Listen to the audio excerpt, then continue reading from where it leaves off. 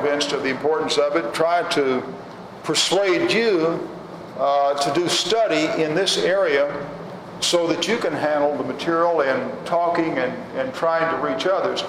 To give you an idea of some of the importance of it so far as the church is concerned and our reaching out in our society, we lose now, I got this on some information on a presentation there at Jubilee. A person who was studying, has been studying the teens for some time in the church. He said, presently we lose 45% of our young people. What he means by that, we're not talking about people that are brought up in the church and then leave and then come back. We're talking about children that are brought up in the church and leave and do not come back, that we lose 45%. And he said in some areas it ran as high as 75%. Well, Barbara and I could relate to that because I would guess that where we were at Collins, that over the past 20 or so years, that easily 75% of the young people that have been brought up in the church are now out in the world. Some of them may come back, but they're out in the world and not in the church. And all you have to do is travel around and visit congregations, and with but few exceptions, one of the things that you'll notice is the tremendous aging of the congregation that we have.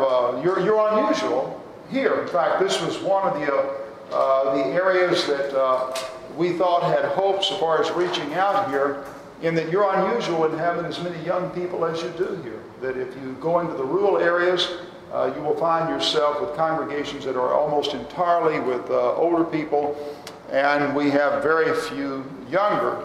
And it's not because that they're not out there, although I know our population as a whole is aging, but it's not because they're not out there.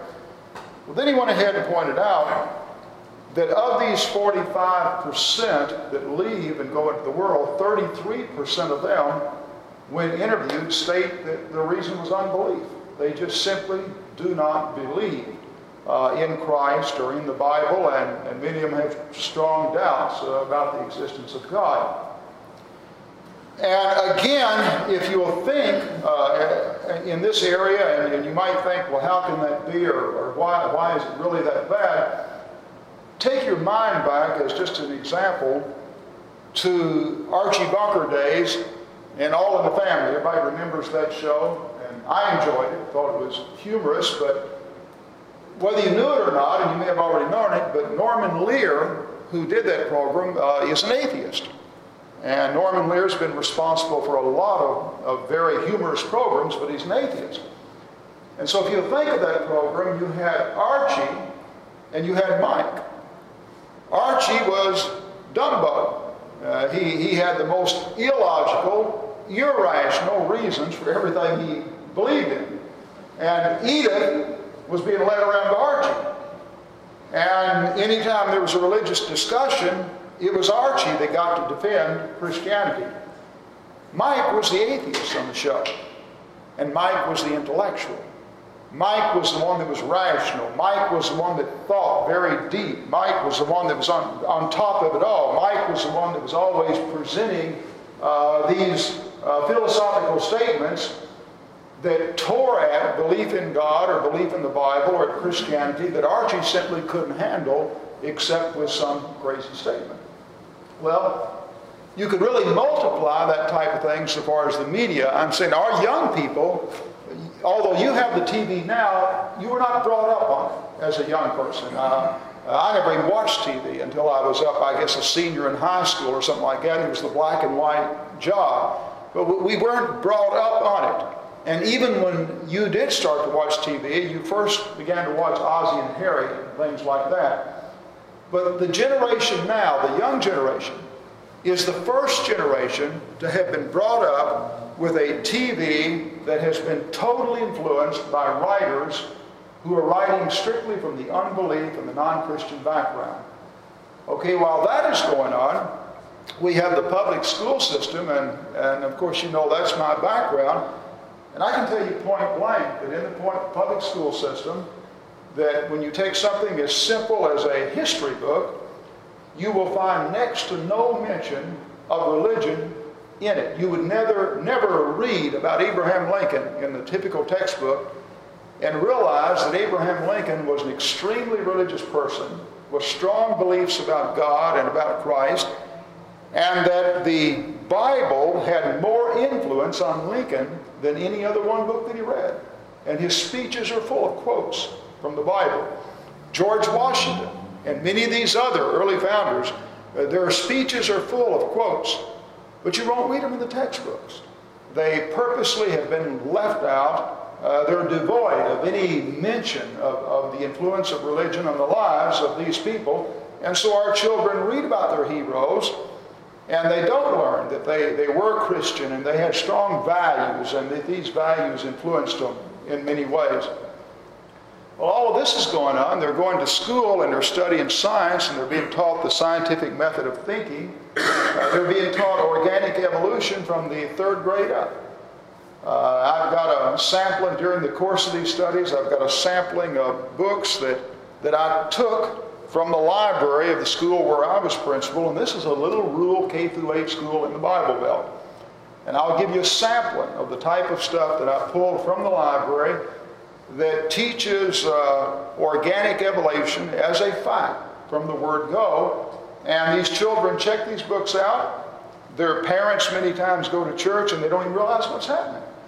Johnny is reading a book, and he's being told how many millions of years that such and such has been here, and how man evolved from the 8th, and he's being taught the Big Bang Theory.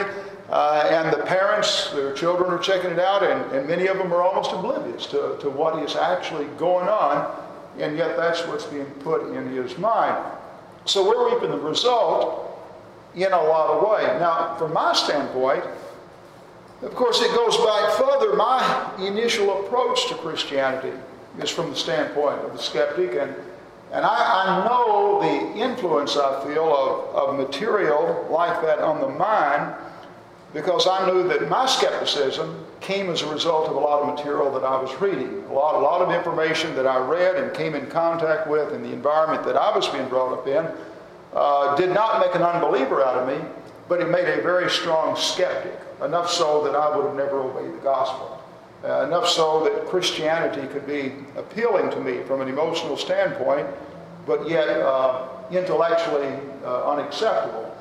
And the first lesson I ever heard that really turned me on was a lesson called Why We Believe the Bible is Inspired of God. I wasn't converted by that one lesson, but it opened up a world that I didn't know existed. It opened up a world that I realized that there were materials out there that answered questions that I had that were not being answered in the church.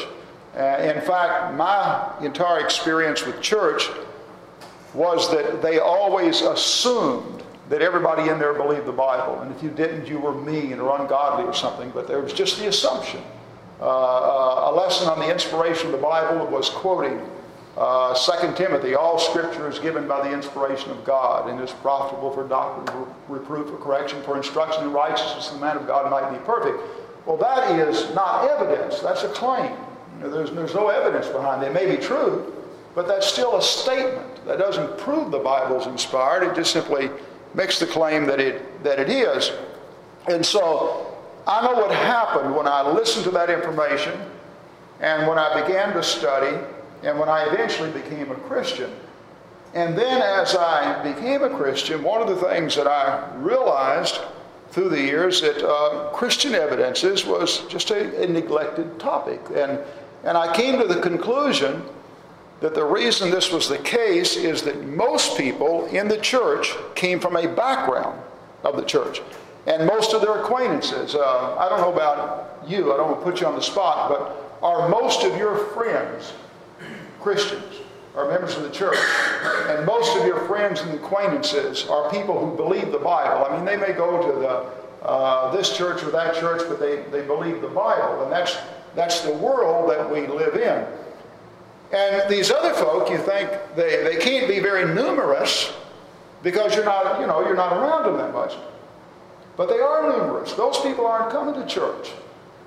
And that represents the majority. You see right here, if you'll remember Doug Parsons, he pointed out that right here in the Bible Belt, in your own locale, if you were to make a study, you'd find out that 50% of the population don't go to church anywhere.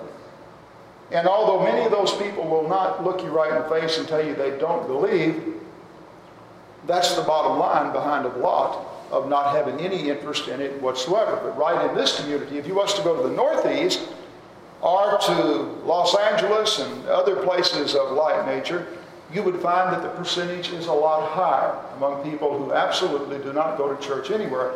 And when you go to work and you meet these individuals that use bad language and who will take God's name in vain, you just have a tendency to keep your distance and you really don't have contact with them. And so our world is one where we deal with those that believe the Bible, but our children are going to school in the public school system, and they're coming in contact with a lot of the other. They're going to the universities, and one of these days, some of you may get a call or have experienced similar, like my mom did, from my youngest brother, who told her he no longer believed the Bible, that he had just taken a course in New Testament at Western Kentucky College, and he had found out for the first time that we don't have the original manuscripts in the New Testament, that there are over 200,000 mistakes in the manuscripts that we have. We don't know really who wrote these various books or how they've been transmitted or anything like that. And he said he felt he'd been sold a bill of goods. He couldn't buy into that.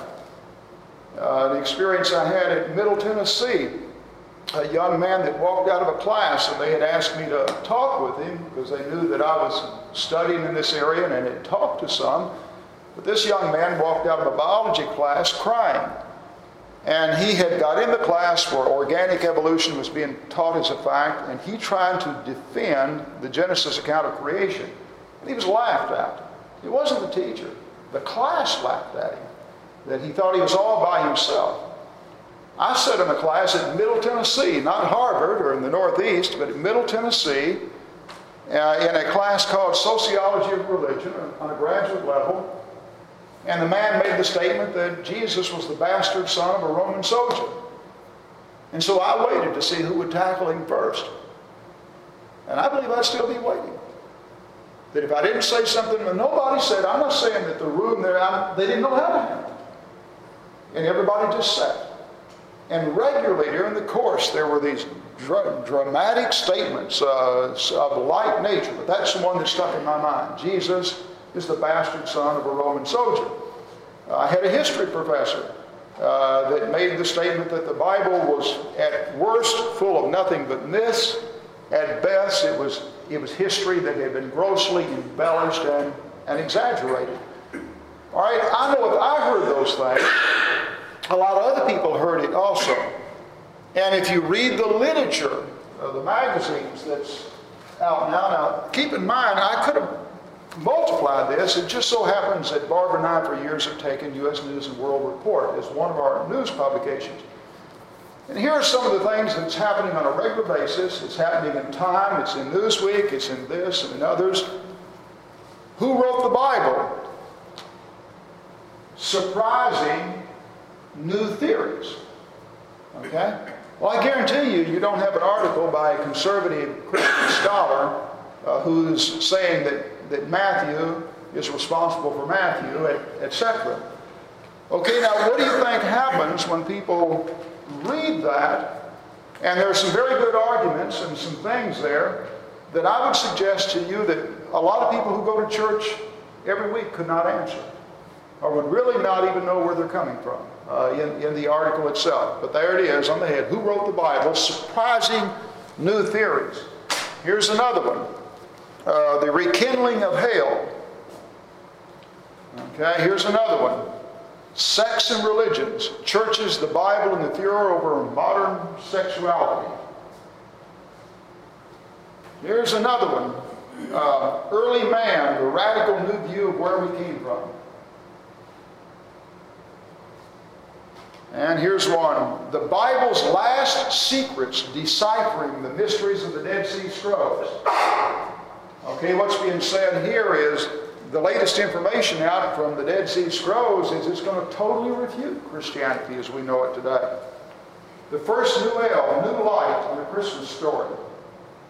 Okay? Here's another one. In God we trust, testing personal faith in a cynical age. It's interesting that although a lot of Christians don't realize what's going on, the people in the world really do. They know that Christianity, a lot of scholars are saying that Christianity is on its last leg in the United States. Now, I'm not saying that because I believe it. I'm telling you that unbelief is having such an effect on the minds of our people and on that young generation that scholars are actually making that kind of statement concerning Christianity here in the United States. We all know that what we're experiencing in churches of Christ is being experienced by other groups. How many of us here think that the body that we're a part of, the Church of Christ, and let's just limit it right here in the South, are we bigger than we were 10 years ago? Are we the same? We're less. But what about the population of the United States? It's greater. So we are going down, the population is going up, and our percentage of the population is going tremendously down. All right, what is happening to us? It's not just happening to us. The Episcopalian Church is just a fragile nothing in comparison to what it was some years back. The same is true of the Methodist, the Baptist Church, any of these bodies. They're in the process of going down. Christianity is losing ground in the American society. And that's with all these older people, like us, most of us, that are coming from a background of belief. Well, then what happens when this older generation dies up, and just as there arose a generation, a Pharaoh that knew not Joseph, there's going to come a generation up in the United States that doesn't know the God of the Bible and doesn't know the Bible. I mean, if they don't get it in Sunday school and they're not being taught it in the home and it's not coming out of the school or wherever, I don't know where it's going to come from. And we know that faith comes as a result of examining the information in the Bible. I would suggest to you that it's one of the most serious things we could study. I honestly believe that a lot of Christians, that we live in a very affluent society, and it's so easy to get caught up in our affluence and neglect the responsibility that we have to really fight for the Lord in this society. And to give you an idea of just how important it is from the Lord's standpoint, on the one hand, we're converting people by leaps and bounds in third world countries. But 95% of all of the money that promotes mission work in the world comes from the United States. We're a wealthy country. And so you think of the mission work going on anywhere in the world, and 95% of all the money that supports that is coming from the United States. And so I'm saying that even though they may be converting it out there, we're very important from the standpoint of sending the missionaries over there and supporting the ones that are there. Tonight we're going to simply give you an overview of the field of Christian evidences. And what I've done or I'm going to do, is prepare a series of lessons that will range at about, over a period of a year, probably about 38 lessons. And in those lessons we'll look at the entire field of Christian evidences. And then we culminate next July with John Clayton, who is a former atheist and who is a specialist in the evidences for the existence of God. He's a scientist, has several graduate degrees in that area. I'm not a specialist in anything. I'm a generalist. I've read in all these areas and studied in all these areas, but I'm not a specialist in any one. I would be comparable to a family doctor. John is a specialist in that area. There are other people that have specialized in each of these areas that we'll look at. And what I hope is over a period of time that not only John, but we will invite in people that have name recognition. I'm a good example of the fact that no matter what, you've got to have name recognition if you're going to reach out. And that we could invite in people that have name recognition who are specialists in these areas in order to get the information out. Look at the first statement here when we think of the word Christian evidences. The definition is from Webster. Evidence is something that makes another thing evident. to be evident is easy to see or perceive. So when we talk about evidences for God, we're talking about any information, I don't care what it is, any information that tends to make it evident that a creator, a supreme being, exists. Okay, when we talk about the inspiration of the Bible, we're talking about any information, wherever it may come from, that tends to make evident, easy to see, easy to perceive that the Bible is inspired by God, or the writers of the Bible were. And the same is true with the resurrection of Christ. And so by Christian evidences, any kind of information whatsoever that will tend to make it evident or easy to see these things that we're talking about. Okay, Tim, you want to go to the next one? Okay, now, here's an example of evidence. Look at the little illustration before you. You have a murder victim, raped, shot 3 times in the head, time of death, 12:45 a.m. Here you are, you're the detective. The first thing you do is you rule out lifeless matter, because you know there's some human that did this. You rule out animals, and so you know at least that you're looking for a human being. Since the victim was raped, you know that a male was involved. He may not have been the only one, but he was involved. So you're looking for a male. And so the first thing you do as detective, you're looking for somebody that may have had motive to do this. And in the process of looking for that motive, you find that the young lady had an ex-boyfriend that was very disturbed that she had broke off the relationship. And so right away he becomes a suspect. He simply has a motive, and that's evidence pointing in his direction. Okay, what you're also looking for is somebody that cannot account for this time frame. Well, it turns out that he is unable to account for that entire period of 12 to 1 a.m. He just simply cannot account for it. He has no evidence whatsoever of where he was at that time. Also, someone saw a white Ford parked out in front of the place from about 12 to 12:55. And it just so happens he has a white Ford. Well, then they took DNA from the crime, analyzed it from the hair and the semen, and it matched his. And then there was a gun belonging to him and with his fingerprints on it found in the nearest dumpster.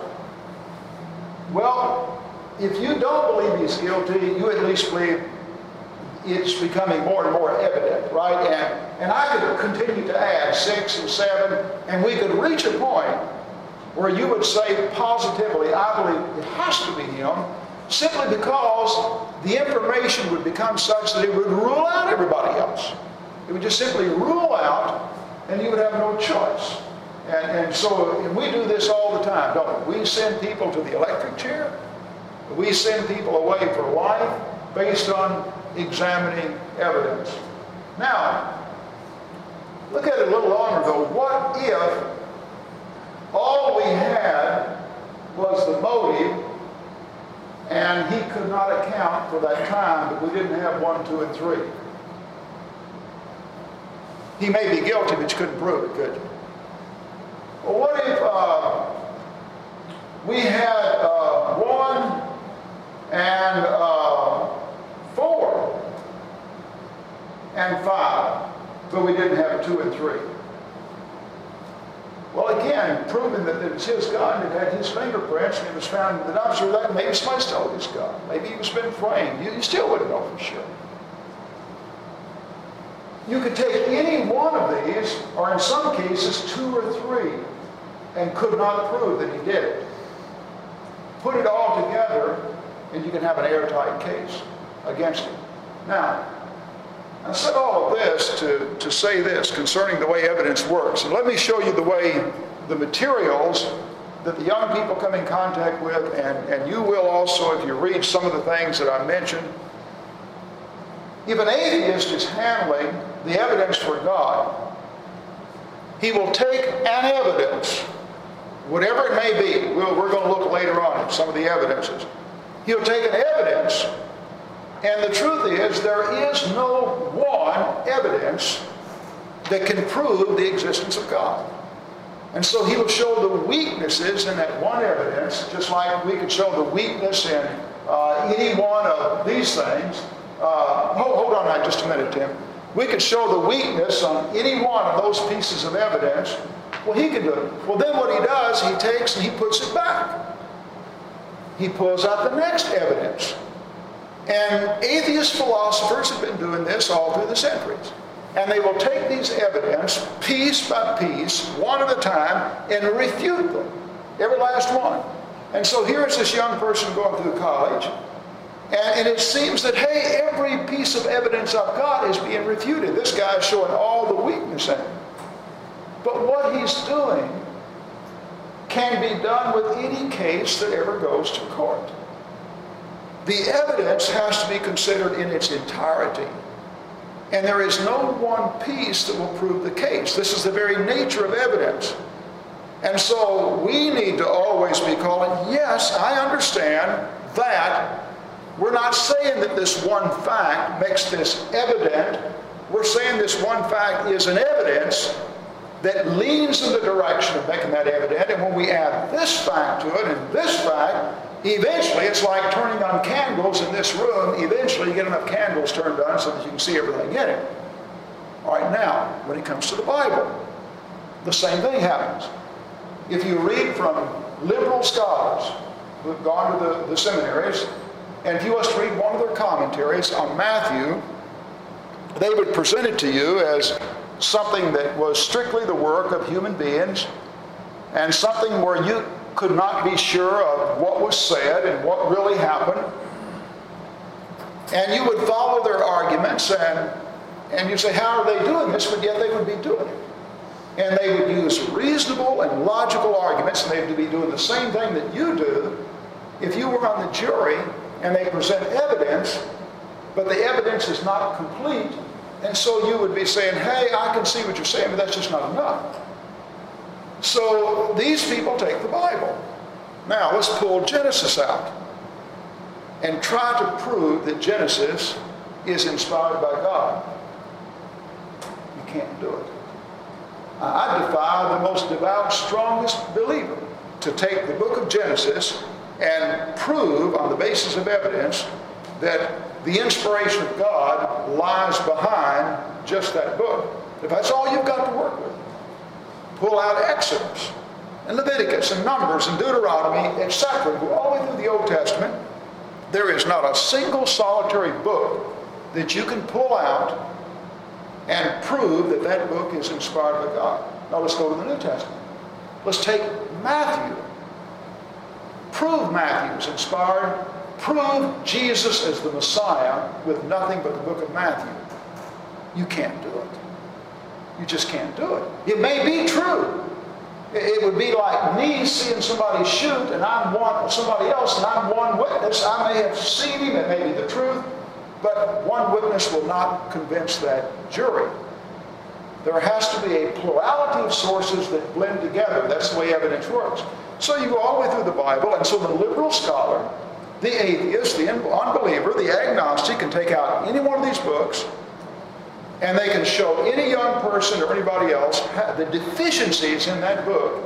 But they don't just take the book, they go to the individual book and they pull statements out in something called form criticism.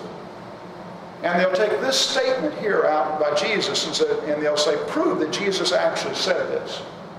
Prove that Luke's just not writing this speech and sticking it in his mouth. Well, how do you prove that? When you have a speech by Jesus or a parable and that individual parable is pulled out, how do you prove that Luke didn't just stick that in his mouth? You can't. You can't prove the inspiration of the Bible by looking at one book. But you put all 66 of these books together and you use other information that you have. And when you do that, I honestly believe, and so have billions through the centuries, that you can build an absolute airtight case for the inspiration of the Bible. what is true with the inspiration of the Bible is true with the deity of Jesus, the resurrection of Jesus from the dead.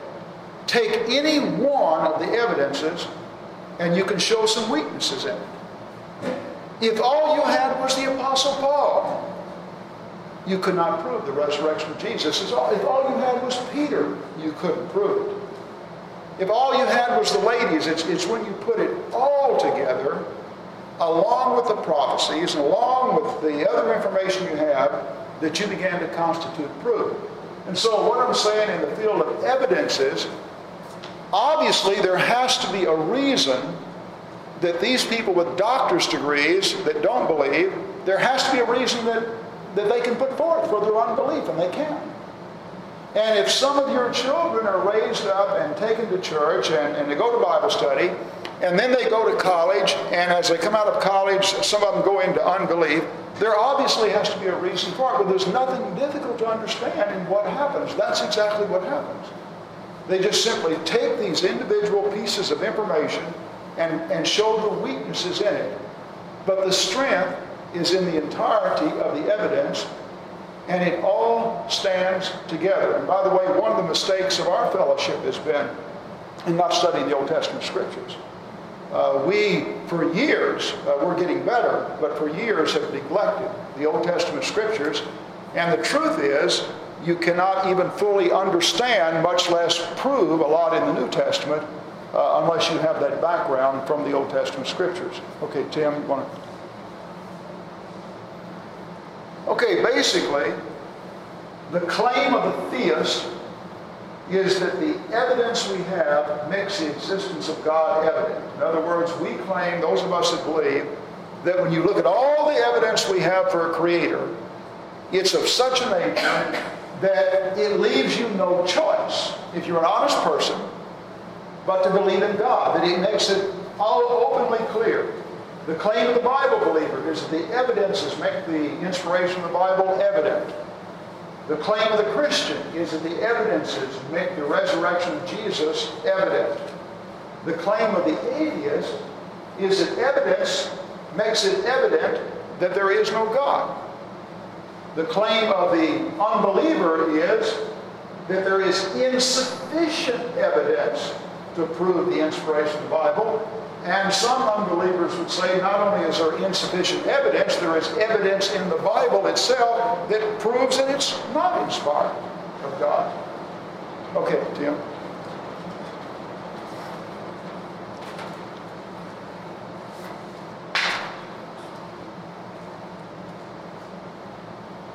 Okay, now, when we began the reasoning process, the facts we're all looking at when we think about God is we're human beings, we exist, we're here, we are an empirical fact. The animals are here, the earth is here, the solar system is here, the galaxies are here. All right? The theist, through deduction, looks at this and says that I see so much intelligence, I see so much design, I see so much purpose, I see so much planning, I see so much on and on and on, that there is absolutely no way to explain it except through a creator. Okay, the atheist looks at the same thing and he says that the result is dead matter and pure chance is the ultimate source.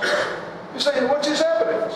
Well, he'll look at this earth and says, does the earth show the evidence of an almighty, loving God when you have tornadoes and hurricanes and earthquakes, when you have thousands and thousands and thousands of innocent and decent people that are starving and dying at any given time? That all is evidence of chance. He would even come to your body and show that you are subject to cancer and heart attacks and all kinds of things, and Alzheimer's disease, and babies are born deformed.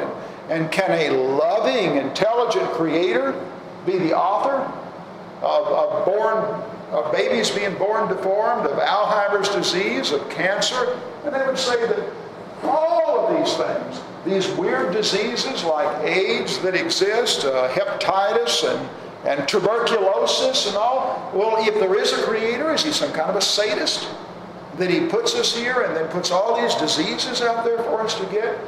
And so he would say that all of that is evidence that there is no intelligent, loving, kind being behind all of this, but it is all a matter of chance. Okay, Tim, next one.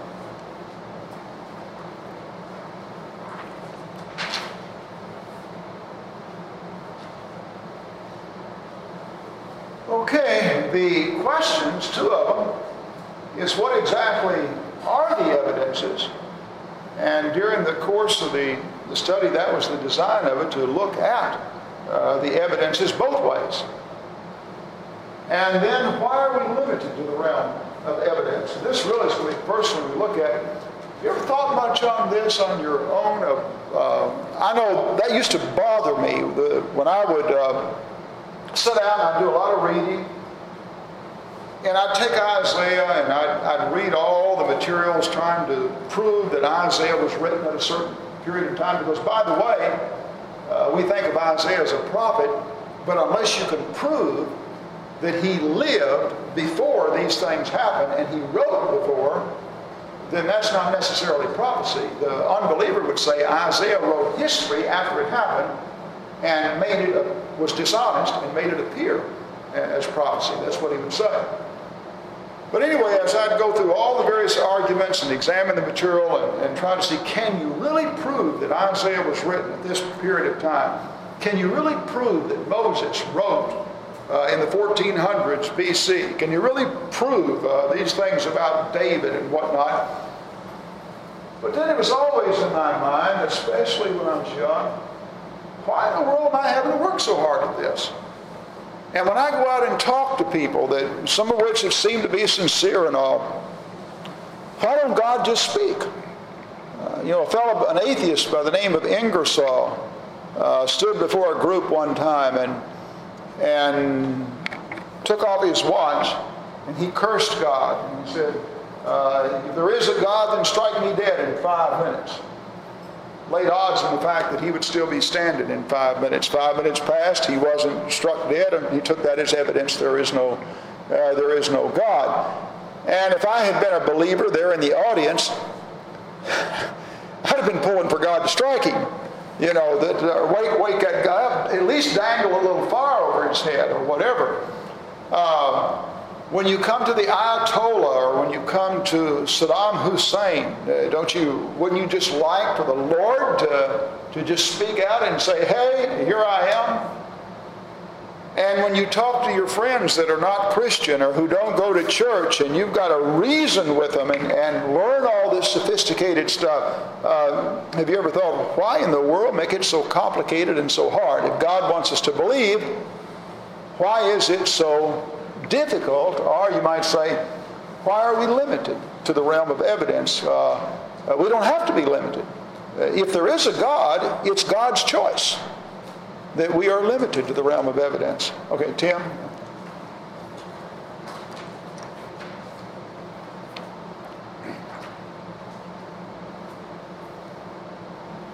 Number one, whether you believe in God or not, we're limited because we're finite. By finite, we mean we have definable limits. The atheist walks by faith. By the way, that's a misconception that the atheist and the evolutionists sometimes believe, and that is that Christianity is a system of faith and theirs is a system of facts. But we all walk by faith. The only question is, what do you have your faith in? The very nature of being finite means that everything we believe about the past is by faith. And it will come as a result of examining the evidence. And anything we believe about the future, there's not I have a class to teach tomorrow morning, and I plan to be there with a prepared lesson, but I'm not certain I'll be there. And you're not certain you'll be there either. You go to bed by faith that you'll get up and be there. That you're finite, you're subject to any number of things that can happen to you, and so every thing you have about the future. It's not people that believe in heaven that are walking by faith. Everybody's walking by faith. The only question is what we have our faith in. But every human being that is finite, and that's all of us, looks at his future by faith. He is absolutely for certain about nothing in the future so far as this life is concerned. And then in the present, anything that's going on in the world right now outside of this room, if I believe any of it, it will be by faith. And as a result of examining the evidence, because I am so finite and I'm so limited that I can only see and hear within the confines of this room. Okay, now, obviously, if there is a God, isn't it interesting that God chose this? We have to say that this is part of the will of God, that we are finite and that we have limitations, and that God has made a choice to limit us and to make us walk by faith. Tim, flip up some of these reasons. These are biblical reasons that I think help to give us an idea of what is involved in this thing of why we have to walk in the way we do. Look at the statement that Jesus made. Blessed are those who hunger and thirst for righteousness, for they will be filled. What is the implication about anybody that's not hungry and thirsting for what is right? That they won't have it. So in other words, the people that wind up with what is right will be people that hunger and thirst for it. Ask and it will be given you, seek and you will find, knock and it will be opened. What if we were not limited to the realm of evidence? Would you have to seek or knock or ask or hunger and thirst for it? You wouldn't. You would have it without any of those. Now look at this 25 through 28. I like that. I think it says a lot in Matthew 11. I praise you, Father, Lord of heaven and earth, because you have hidden these things from the wise and the learned and revealed them to little children. Yes, Father, it was for your good pleasure. All things have been committed to me by my Father. No one knows the Son except the Father, and no one knows the Father except the Son. Come to me, all you who are weary, burdened, and I will give you rest. Okay, now what does he mean when he says that, Father, I thank you that you have hidden these things from the wise and the learned? There were certain people that this information that Jesus was giving out, they weren't seeing it because it was hidden. It was in some sense hidden from them. Well, didn't God want them to know about it? Didn't he want them to believe it? And then there were others, remember we read like publicans and harlots and the common people that heard him gladly. And then at other people they would see even miracles, and he would say a sinful generation continues to seek after a sign and rebuke them. And they would look, and some people could look at a miracle and say you do it by the power of the devil. And another person would look at the same thing and was wild. Then about the seed of the kingdom, he says the seed on good soil is those with a noble and good heart who hear the word. The seed of the kingdom is the word, but he said that the word, in order to cause us to believe and to hold on and continue on, is dependent upon a certain type of heart. Let me ask you this. All through the years, you have known people that have come to believe and then got caught up in the riches and cares of this life and left, right? Still believe, but they got caught up in the riches. And you've known people, young people that got so involved in having a good time that they left. Even you've known that. And you've known those, I'll give you some stats on some people that have left in unbelief. All right, what if every time you came to worship, there was some fantastic miracle You went out to the cemetery one week and the dead man or dead woman was raised. You went over to the hospital and went into somebody on the deathbed and told them to get up. And that just went on every Sunday. You think you'd have that very much problem with these people going into the world? Or I don't think you would. I don't think you would. That you wouldn't have near as much problem with the young people or that kind of thing happening. Or what if every time you came to go into the world and we could hold on to people that are going into unbelief, etc. Why doesn't he do it? Why does he make it so hard by giving us this information? The book that was finished 2,000 years ago put us in a position where we got to bust our rear end studying and acquiring information and go through a reasoning process. What does he seem to be doing? It's as if he's only trying to appeal to a certain type of disposition, isn't it? I mean, he wants us all saved.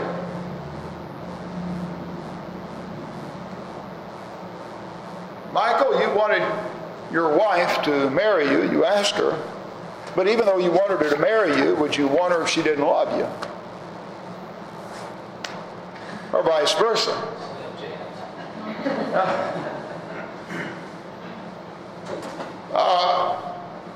There's a guy that I saw this on the news the other day. Everybody aware of this rich guy, I forget where he's at, that's a multi-millionaire, and he's been so busy he hasn't taken time to meet a woman to get married. And now he's advertising, and it's interesting.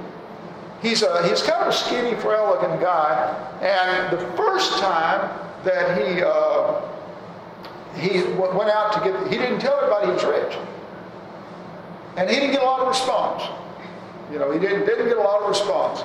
Then word got out that this guy is a multi-millionaire, and he can't handle the response. He can't handle it. Well, do you think that before he picked somebody, that he would want to be as sure as that he could be that they wasn't marrying him just for his money? Do you think that maybe that all wealthy people have a real problem in getting a mate because they've got to try to determine in their own mind, are they interested in me or my money? I think so. I think in dating, real attractive girls have a real problem because they've always got to be fighting in their own mind. Is that person really like me, or is it just a physical attraction? They've got to always be going through that in their mind. I know I've raised 4 daughters, and Barbara and I regularly talk to them when they're dating. And, oh, he's so nice to me, etc., and etc. And I say, listen, most guys are going to be nice to attractive girls. I said, you got to go beyond that and look for more. In the same vein, if God made himself an overwhelming presence, if he did not make us with our limitation, if he did not limit us to the realm of evidence, maybe we could have the whole town in church. But would they be there because they were hungering and thirsting after what is right? Would they be there because they had come to love God and come to love Christ? In other words, God doesn't want us just to have faith in Christ. He wants us to love him. And he doesn't want us just to believe in him. He wants us to love him. In fact, the ultimate goal is not faith, is it?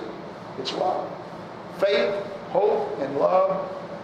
And the greatest of these is love. Faith will be fulfilled. And there will come that time when everything will be sight, but what will exist is love. Well, then how does God ensure? Keep in mind, faith is not the goal. That gets you where you're going. How is God going to be sure that the ones that enter into that eternal fellowship with him are there because they love him? And they are hungering and thirsting after what is right. I suggest to you that it's no accident that we are made with the limitations that we have. On the one hand, we have to walk by faith. But keep in mind, we're not handicapped. God has made us in his image. We have intellect.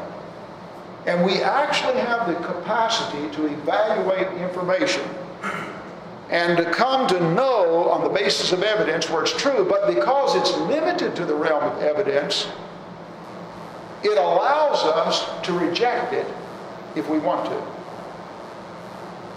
What's the next one up there, Tim? I was going to...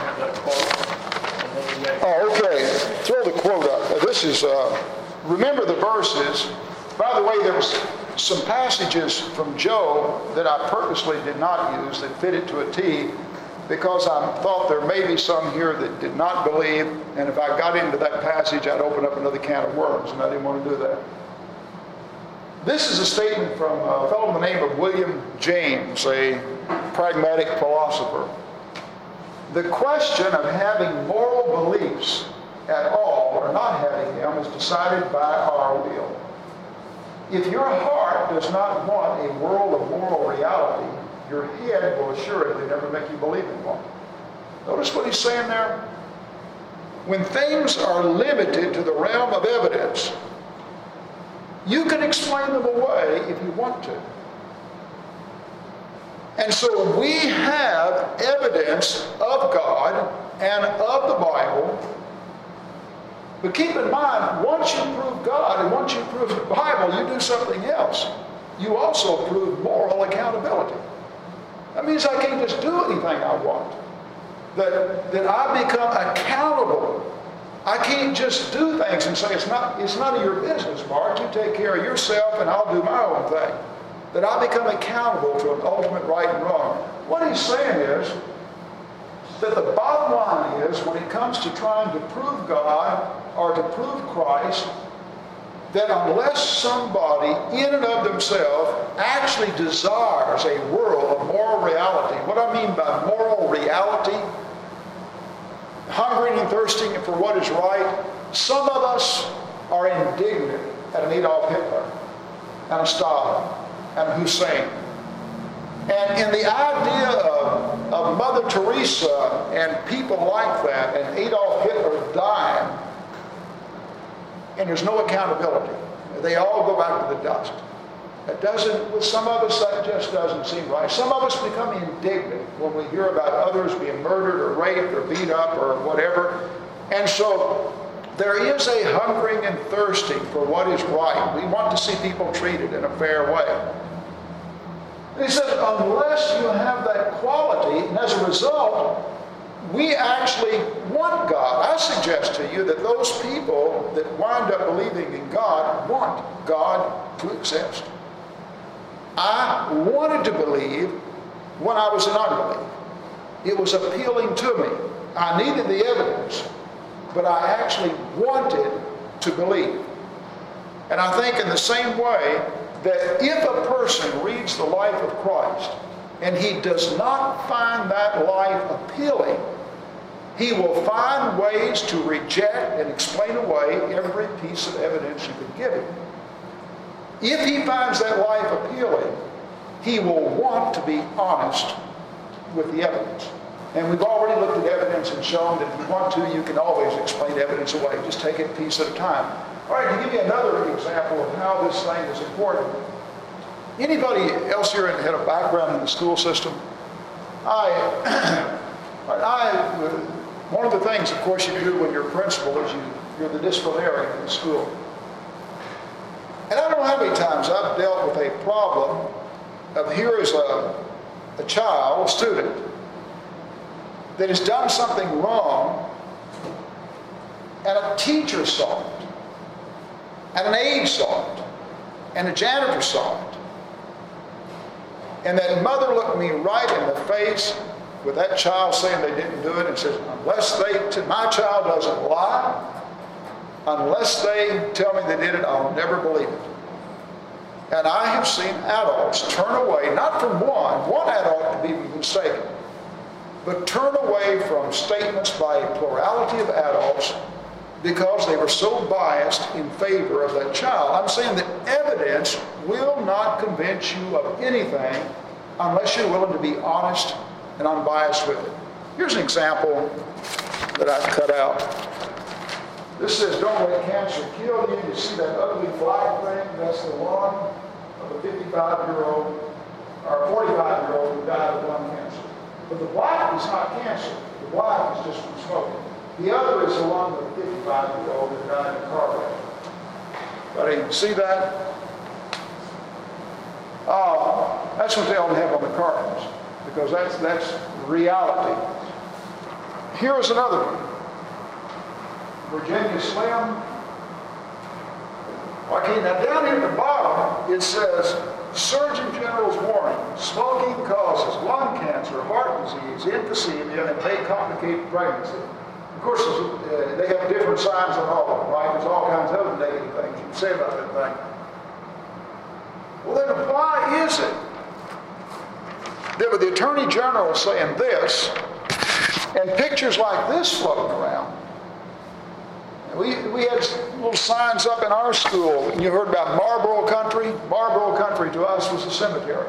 The children made the signs. Well, why do people smoke?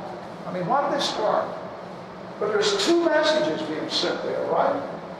One of them is factual and evidence, but this says you come a long way, baby.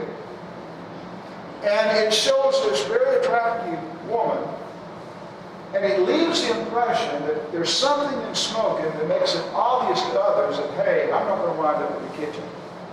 And I'm not going to be like they were back there. I am equal with boys. Now, come on, a long way. And I'm willing to, she's on a motorcycle. I'm willing to take a few risks in life and show everybody that I'm my own person. I think for myself.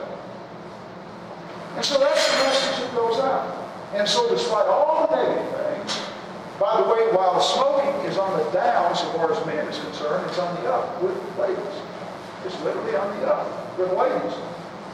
Well, this is just a good example because you might again ask the question, if the evidence is so overwhelming for God and so overwhelming for the Bible and Christ, why don't everybody buy into it? Well, we've already looked at that. And we can see that there can be other things that are so appealing to you that you can simply make the choice. But if God did not make us finite and with limitations, I suggest that you wouldn't have that choice. And so we would have a situation of people in church or people embracing the commands who really didn't love God, who really didn't hunger and thirst after righteousness, who really weren't seeking truth and wanting a relationship with God, but were only there because they were scared of hell. Just like if you were a bank robber and you went to the bank and you get there and there's 10 policemen at the door, you'd probably change your mind. You're still a thief, though.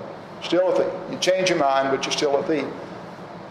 Well, the Lord, by making us finite, takes the guards off the bank.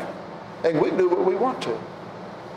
And so by limiting himself to the realm of evidence, he limits himself to those people that will seek and knock and understand. But I suggest to you the importance of the subject of evidence is that I honestly believe there are a lot of very sincere people, as there have always been, of people that are in skepticism and unbelief out there, not because they want it. I believe there's unbelievers that find Christianity appealing, but have heard so much of the other that they have an intellectually hard time buying into it. And then top that off with the fact that, by the way, if you let's say you don't go to church and all you know about Christianity is what you see on TV and all the Christians you meet in the world, what do you think now? You see, you haven't read the Bible, and what if you've got somebody you work with that goes to church on Sunday and runs around on the right during the week, uses foul language, dishonest on the job? What does that make you think about Christianity? And so I'm saying that you can have people out there that honestly want to believe and honestly reason in their own mind, well, if there is a God, I'm as well off as they are. And so I really believe that when we study evidences, it's not with the idea that if you've got enough evidence and you just load your mind up, you're going to convert everybody out there, because you're not. The very fact you're dealing with evidence means that you're always going to be limited to that individual who is hungering and thirsting and who's willing to be honest and who's seeking after truth. He's the only one you'll ever reach. But those people that are that way, but have been influenced through wrong information, they are the ones that really we're going to reach, and they are the ones that we're going to put forth the effort and to study the information and learn how to handle it. Tim, was there another one? There's three more, but these Okay. actually start out evidence, so you may... I'm going to wait on that. Yeah, you may... What we're doing now, this was an overview of the reason for the study of evidences, an examination of why God limits himself to the realm of evidence. And by the way, a fantastic book to study in that one area is the book of Job. And then an introduction to the field and some of what's available, and then the next time we would be to start in the actual evidences for the existence of God, and over a period of weeks would study the evidences for the existence of God, for the inspiration of the Bible, and for the deity and for the resurrection of Jesus.